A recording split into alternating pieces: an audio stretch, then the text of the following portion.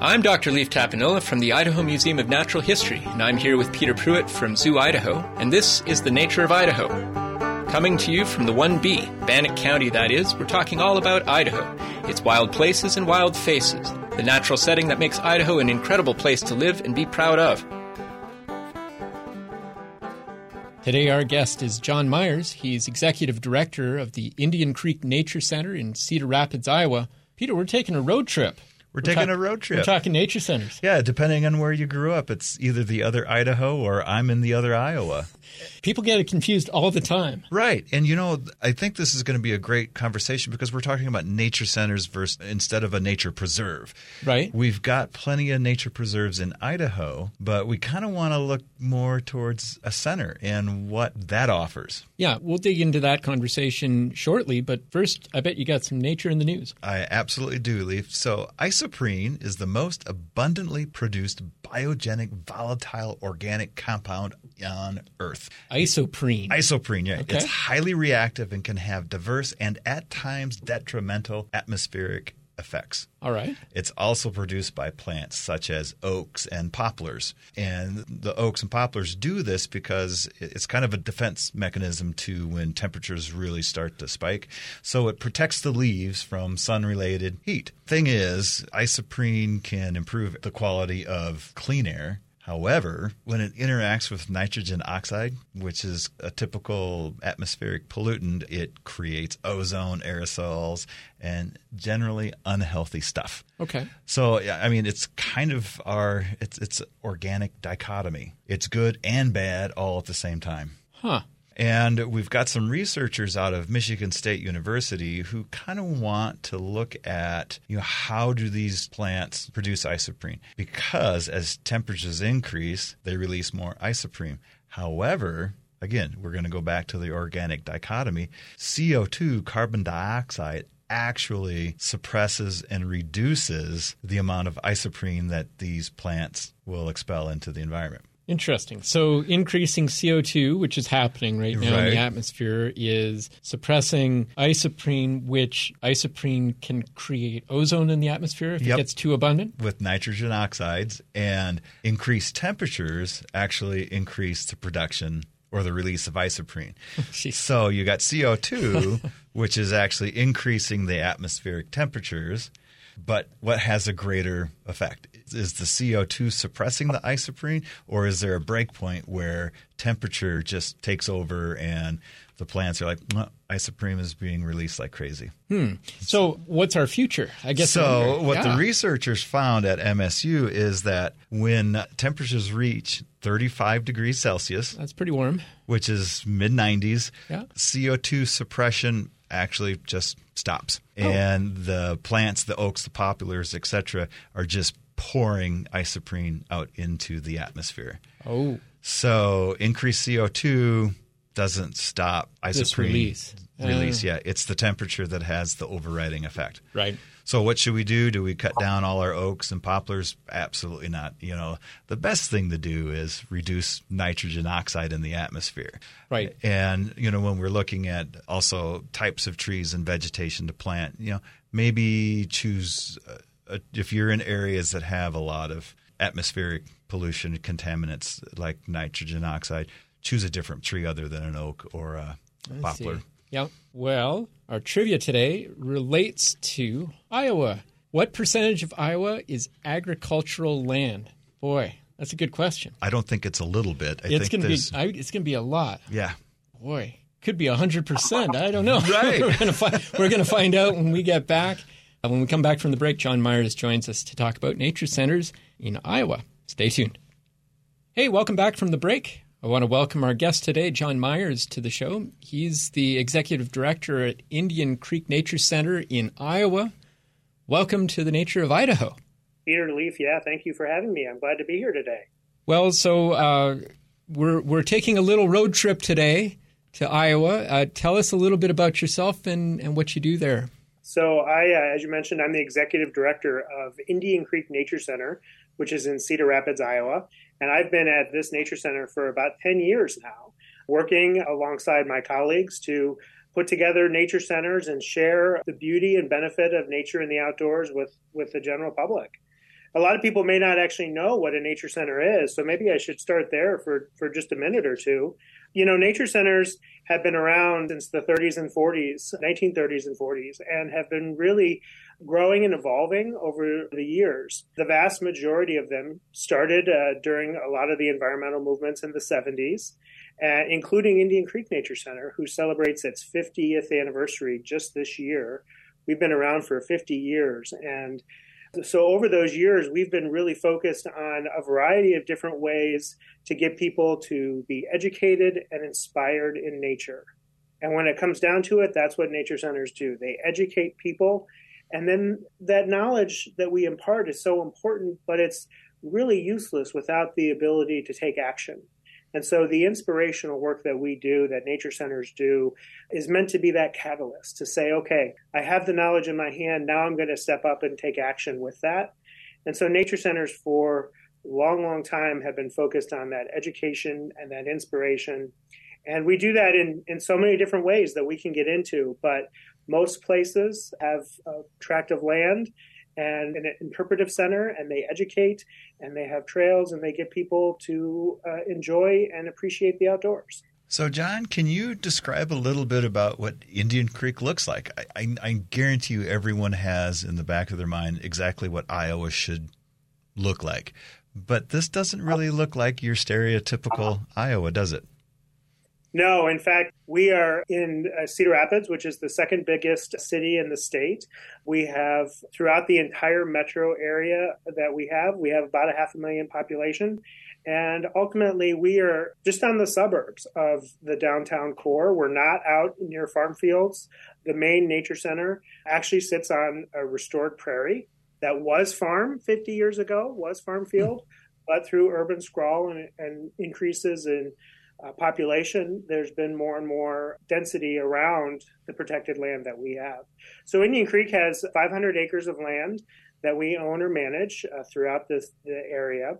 And our main interpretive center is a 12,000 square foot building that was opened in 2016. And I know we'll get more into the building in a few minutes, but it is really designed to get people outside. So nature centers often get confused for museums. We're actually not. We have a lot of similar characteristics, but our goal is to get people outside. And so while we have exhibits and we do put time into interpreting the natural world inside, what's really cool about Indian Creek Nature Center is our building is designed that no matter which way you walk, you can get outside. And so you can go in any direction because our goal is to get people outside learning and experiencing the wonders of nature.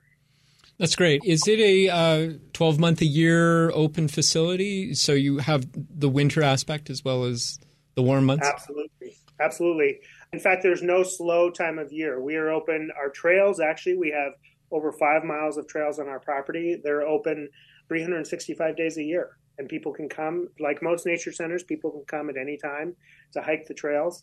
Some nature centers are fee-based. Some, like ours, you can just come and hike the property whenever you'd like. And then our building is open typically 7 days a week. But winter activities are really, really popular. We do a lot with snowshoeing, cross-country skiing, even fat tire bike racing and riding in the snow is becoming extremely more popular. So there is not a slow time of year. Sometimes when it's got those negative wind chills and I don't want to be outside, I'm looking out of my office and there are people outside doing winter sports, which is wonderful. Year-round, nature centers are catalysts for the community to get outdoors. So, John, when we look at managing the property, you've got 500 acres. You're not going to see manicured lawns and pristine pathways. You're going to see a prairie, and there's going to be some woodlands areas in there as well. How do you manage that facility? Yeah. So most nature centers have several different teams. They have an education team, but then they also have a land team. Our land team for existence consists of individuals who have background in natural resources and conservation. And so we do a lot of our own prairie restoration. We do woodland restoration. or we have wetlands, creeks, stream beds. So we have a variety of different types of habitats and ecological systems. And most of those are managed by our staff. And that is a big part of our mission. Most nature centers are not just about education, but they're about preserving and caring for the land and the habitat that they manage. And so that's a pretty big piece of it. And so while many people come out to our events or come out to hike the trails, we also we use over 800 volunteers a year, and many of those are used to maintain and care for our land property because it's such a great asset. It's where we take people out to teach or to do special events or to engage them with nature. So we want to show what's possible. In Iowa, for example, that is restored prairie. That is taking a farm ground and putting those roots back into the soil. And ultimately, with more prairie, we have less water quality issues, less flooding issues, and less erosion. And that's really, really important for Iowa, and I know for many parts of the United States as well. How do you manage is maybe the wrong word, but how do you deal with wildlife interfacing with the nature center and the property itself? Presumably you're adjacent to other lands with different ownerships and that sort of thing. So how does that work for you guys? Well, we're really lucky in that we don't have a lot of the wildlife, the dangerous wildlife that could interact. You know, we very rarely have bears. There's no wolves in this part of the country. We don't have any venomous snakes. So the wildlife that we interact with mainly is the deer, the fox, the groundhogs, and that's pretty easy to be able to manage. However, nature centers in general, you know, it's all about knowing and being smart in the outdoors, right? And I would say that's true for our place as well. We educate people how to go outdoors safely, how to do this, whether or not they are going out into a grizzly country, for example, or they're going out into Iowa. If they've never been outdoors, it's all new to them. And so we educate them. We talk to them about how to interact with the wildlife. We teach them what is the best approach. And of course, in every state, no matter where you are, it's don't feed the wildlife, it's respect the wildlife, it's this is the wildlife's home. And so being able to really teach people about that is a very important piece of our mission. So do you have programs that teach or help people move in a direction other than, say, mowed yards? And how can people kind of restore some of their own personal property back into a prairie or property that benefits wildlife? Absolutely. You know, that's one of the biggest challenges that I think is out there is, you know, we can preserve all the public lands that we want to, but the majority of space is in these suburban and urban areas. And whether it's a business that has a large concrete parking lot that has a lot of water runoff, or it's a fancy mowed and chemically treated yard, these are all things that nature centers help to teach and educate about. So for Indian Creek, as an example, we spend a lot of time focused on the monarch butterfly and pollinators. And we have an annual monarch festival, which draws out several thousand people every year. We adopt caterpillars. We adopt the monarch caterpillar and we participate in the Monarch Watch program. We do a variety of things to show people that there's something to fight for. And I think that's really, really important, that we've got to give people the catalyst, the reason to go out there and change over their yard. But then we'll give them the tactics to do that. We'll talk about pocket prairies or micro prairies, however you want to term them. We'll talk about not doing chemical treatments on your yard. We'll talk about watering and what that means. And we'll give them alternatives in order to do that. But Indian Creek doesn't just do that with landowners. That is at small scale. We're also doing that on the agriculture side as well. And so while I mentioned that we aren't on a farm field, part of our land actually that we own near our main property is a farm. We actually own a regenerative organic farm that is working to pioneer and showcase different ways that agriculture can be done in order to relieve the strain of a two-crop corn and soybean agriculture system. And so we're looking at everything from permaculture all the way up to organic growing of the traditional corn and soybeans, because whether it's your small scale yard or you have 1,000 acres of land that's in farming, we need to make an impact. And nature centers have traditionally been that catalyst. They've been really focused on everything from organic agriculture to small scale homeowner education. Could you talk to us about some of the initiatives that you've developed with your building? Yeah, absolutely. So when we've had a history as an organization for since our inception in 1973 of always finding ways to do things more sustainably. And as we grew up as an organization in an old dairy barn for 43 of our 50 years, our headquarters was a barn that was built in 1932 and was converted from dairy cows to a nature center. And I think that's pretty typical of a lot of nature centers throughout the country, where they were just finding and using any space that they could use. But we were always doing it sustainably. We put solar panels on back in the 90s. We did prairie restoration in the 80s. We used a wetland septic system back in the 90s as well. So we were always doing things that were focused on how to interact and be more sustainable. So when we knew that we needed to build a new building, we were aging out of this barn. We were too small. It was too small for us. We said to ourselves, let's find a way to build one of the most sustainable buildings in the United States. And at the time, we started doing research on a program called LEED, which I'm sure many of your listeners are very familiar with. LEED is a building program, but it is designed to be sustainable. And oftentimes it is way more sustainable than where our code buildings are. However, if you think about the word sustainable, allow me a digression for a minute, sustainability actually is, if you define it, it's the tipping point from negative to positive.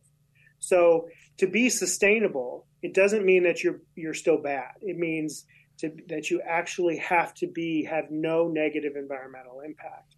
And so we sought out a program that was focused on no negative environmental impact. And that was a program that's about 20 years ahead of where LEED certification is right now. It's called the Living Building Challenge Program. It's run and administered by the International Living Future Institute. And that program truly focuses on how can you create a constructed environment that, as I said, has no negative environmental impact. And that is a truly challenge. They call it the Living Building Challenge because it is on the bleeding edge of where we all should be moving to. And Indian Creek Nature Center knew that we needed to commit to this program. And so I'll use a few examples of why it's such an important program and what makes it sustainable, or as we're starting to call it now, regenerative. What makes this building actually give back to its environment? Well, the very first thing is solar energy, renewable energy, but we chose an all 100% solar path. And so we actually produce over 100% of our electricity, 120% to be exact, of our electricity usage is produced and provided by solar. So we're actually adding energy back into the grid more than we have taken. And so that's a pretty easy thing to understand. You produce more energy than you use. You become regenerative. You give back. But there's much more to it besides just energy. Water is another great example. Iowa has tremendous water quality issues from our agricultural system, from runoff from farm fields and from runoff from urban and suburban areas. We have water quality issues, we have erosion issues, and we have flooding issues. And so one of the requirements that this program has is that it has to be net zero water as well, meaning that the water that we can use has to come from this site and has to be returned to this site. So we are not on a public water system, and we do not draw water in from a public system.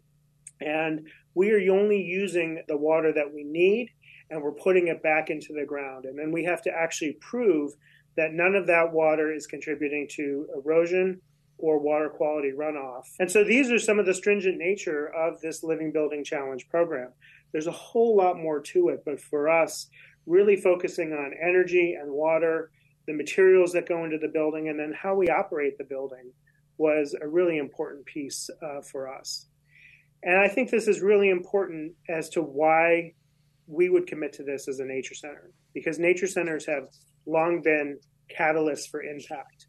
They can be nonprofit or they can be government-driven. In fact, Idaho has several government-driven nature centers, the McCall Outdoor Science School and the Morrison-Knudsen Nature Center.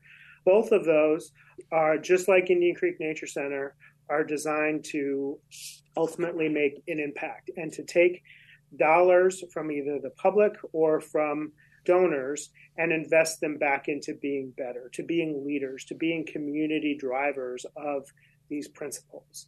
And ultimately, that's what a nature center is about. So we committed to this Living Building Challenge program as a way to drive the conversation forward. I love what you were just describing, the solar and the water commitments that you have. And what I was thinking about when you were describing those is I think it's easy for folks who haven't developed those to say, oh, it wouldn't be possible for us in my situation where I'm living or with my institution to be able to commit to a full solar path for energy, or to commit to being neutral in terms of water use.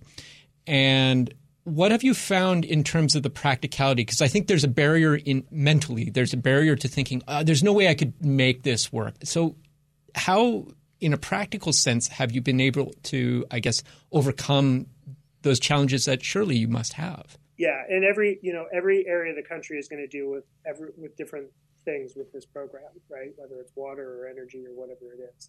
But I think you hit the nail on the head. The biggest challenge is overcoming that mental burden. And in fact, when we set about this vision, everything told us not to do it. The numbers told us not to do it. The history of building told us not to do it. There were so many different things that said, you can't do this and you shouldn't do this.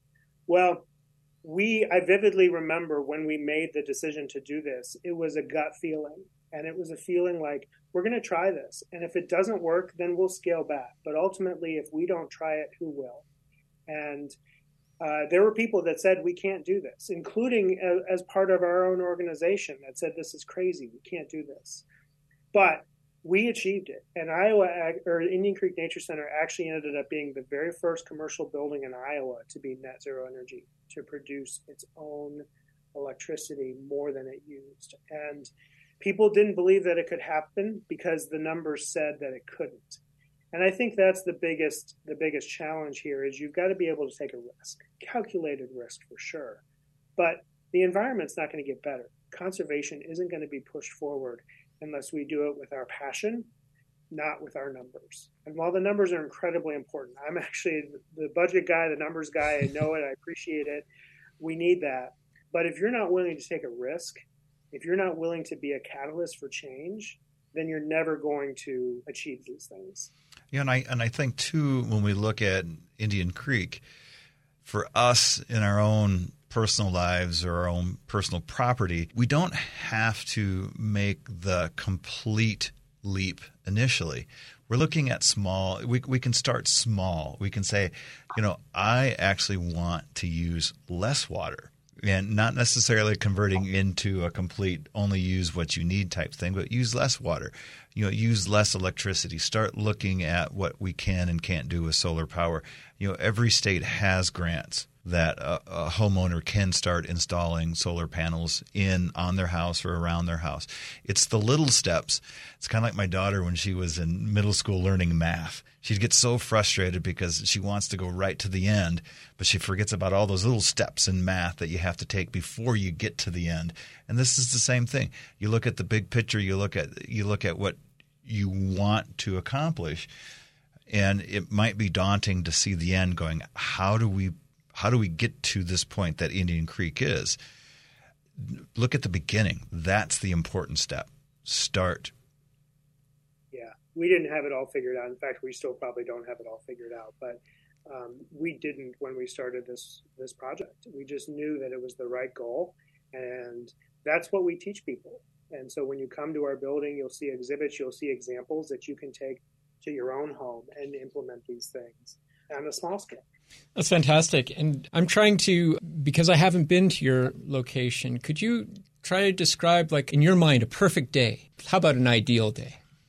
I would venture very close to today being perfect or ideal day. It is fall weather here in Iowa today. We are in the 60s. The sun is shining. Looking out my window right now, the prairie grasses are blowing in the wind. And we actually have the members of our outdoor preschool. We have a nature-based on-site preschool that comes and attends. They're actually out in the prairie right now playing and learning. They are capturing bugs, I think, right now and looking at the different aspects of them. We have a rental group from a business that's in our conference room right now that's out doing some strategic planning, but they're finding the benefits of nature and of creative thinking when being out in nature. We're preparing for a big special event this weekend where we're going to have over 500 people come out to the Nature Center and learn more about our work and what we do. And we have our after-school program that's going to be starting up here in just a few hours. And so the nature centers are vibrant. An ideal, in my mind, there's a lot going on. There's a lot of people interacting and engaging with us because we give them the opportunities. We inspire them. We give them opportunities to come out. And there's a trail walker that just walked by, hiking on the trails over the lunch hour. And so a really good day is great nature, and even raining weather can be good nature, but it's sunny today, and ultimately there's a lot of people out enjoying the outdoors for a variety of different purposes. I love that. Thanks, John. Okay, we started off with a trivia question. We're gonna blow minds about this one. Can you help us? What percentage of Iowa is agricultural land? Well, it's a huge amount. 85% of the land. We have 35.7 million acres in Iowa, and 30.5 million of those, 85%, is agricultural land. That's impressive. In Idaho, our number is closer to 26% because we have so much of the interior that's mountainous and not crop use. But boy, 85%, that's a heck of a lot. Heck of a lot, and it provides the livelihood for a lot of people. And ultimately, agriculture is a very important product, one that we need to continue to make more sustainable, but it's a very important product. Absolutely. Well, John, I really want to thank you for joining us today. And to learn more about Indian Creek Nature Center and especially the Living Building Challenge, please visit IndianCreekNatureCenter.org. And trust me, I had the pleasure of going there this fall, and if you're moving through Cedar Rapids, stop by. It's a wonderful and personal feeling. If you get a chance to stand out in the middle of a prairie, that is a perfect day. I think even Lou Reed would be impressed with that. The Nature of Idaho receives support from listener contributions to KISU-FM. Shows are produced at Idaho State University with editing and production by Khalees Kendall and Jamin Anderson. Music is by Idaho's very own Sons of Bannock. Audio of this and all past episodes of The Nature of Idaho can be found at KISU.org from Spotify and other select podcast services. Send your thoughts and suggestions to noidkisu@isu.edu.